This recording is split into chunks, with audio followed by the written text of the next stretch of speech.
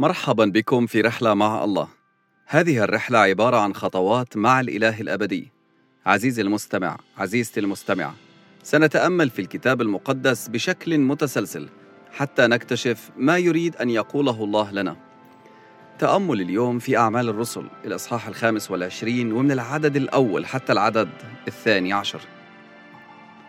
فلما قدم فاستوس إلى الولاية صعد بعد 3 أيام من قيصرية إلى أورشليم، فعرض له رئيس الكهنة ووجوه اليهود ضد بولس، والتمسوا منه طالبين عليه منة أن يستحضره إلى أورشليم، وهم صانعون كمينا ليقتلوه في الطريق. فأجاب فاستوس أن يحرس بولس في قيصرية، وأنه هو مزمع أن ينطلق عاجلا، وقال: فلينزل معي الذين هم بينكم مقتدرون، وإن كان في هذا الرجل شيء فليشتكوا عليه.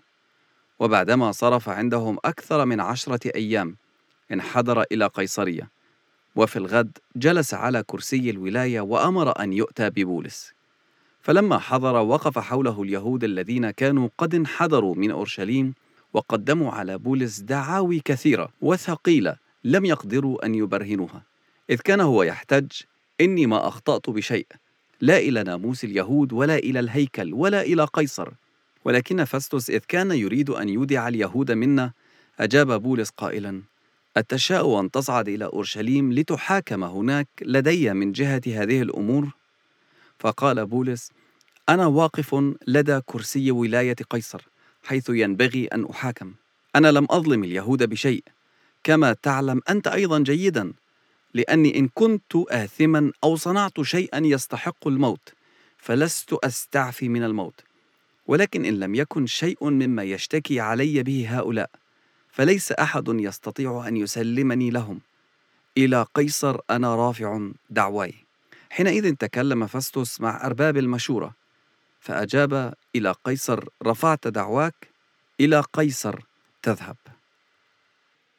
لما بشوف بولس في هذا الموقف بتلاحظ أنه زي ما يكون أصبح لعبة بين اليهود والحاكم الروماني، لأنه بعد أكثر من 2 في السجن بيجي والي جديد، وهذا الوالي الجديد مش أحسن بل أسوأ من الوالي اللي قبله، لأنه الوالي اللي قبله كان بس بده كل شوي يناديه عشان يسمع منه عشان ياخد رشوة، وفي الآخر خلاه في السجن ما طلعوش رغم إنه كان عارف إنه هو بريء.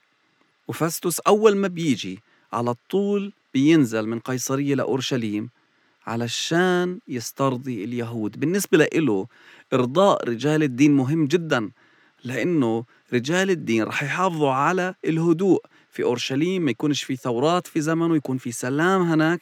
وبالتالي القيصر اللي هو في زمنه كان نيرون حيكون رضيان عنه ورح يكمل في مكانه، مش لازم يخلعه أو مش لازم يوجه له أي ملامة بسبب عدم قدرته على ضبط السلام والأمان في هذا المكان. فاستوس بيلاحظ في أورشليم إنه في شيء مش مزبوط، لأنه لما بيطلب منه رئيس الكهنة ووجوه اليهود إنه يجيب لهم بولس ما بيعملش هيك، لكنه بدل هيك وصى إنه بولس ينحرس كويس في قيصرية.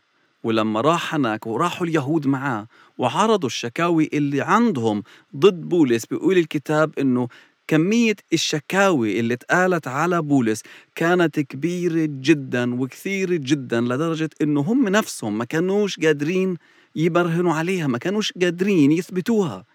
وبولس بيقول: أنا ما عنديش مشكلة لو أنا عملت شيء غلط، أنا خليني أموت.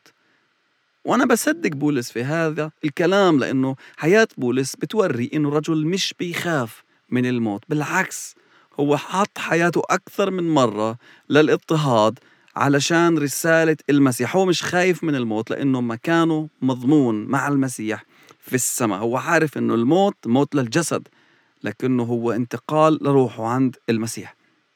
وفاستوس بده يرضي اليهود، فبيحاول إنه يبعث بولس لأورشليم. بيقول له: شو رأيك بدل ما حاكمك هون واليهود موجودين، لا أخذك ونروح مع بعض كلياتنا لأورشليم.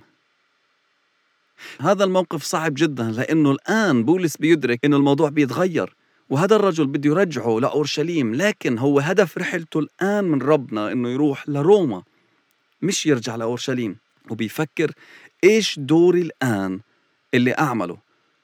وهو كان عارف إنه كمواطن روماني لو رفع قضية غير محكوم فيها معقدة لا قيصر، لازم الوالي يحوله لقيصر. طبعا قيصر روما ما كانش في هذا الوقت أحسن مكان بولس يروح له. نيرون كان معروف عنه إنه هو مجنون، هو حرق روما كلياتها، كان بده يبنيها من أول وجديد، فبدال ما يطلع الناس ويبنيها من جديد حرقها كلياتها في الناس اللي ساكنين فيها علشان يبنيها زي ما هو بده.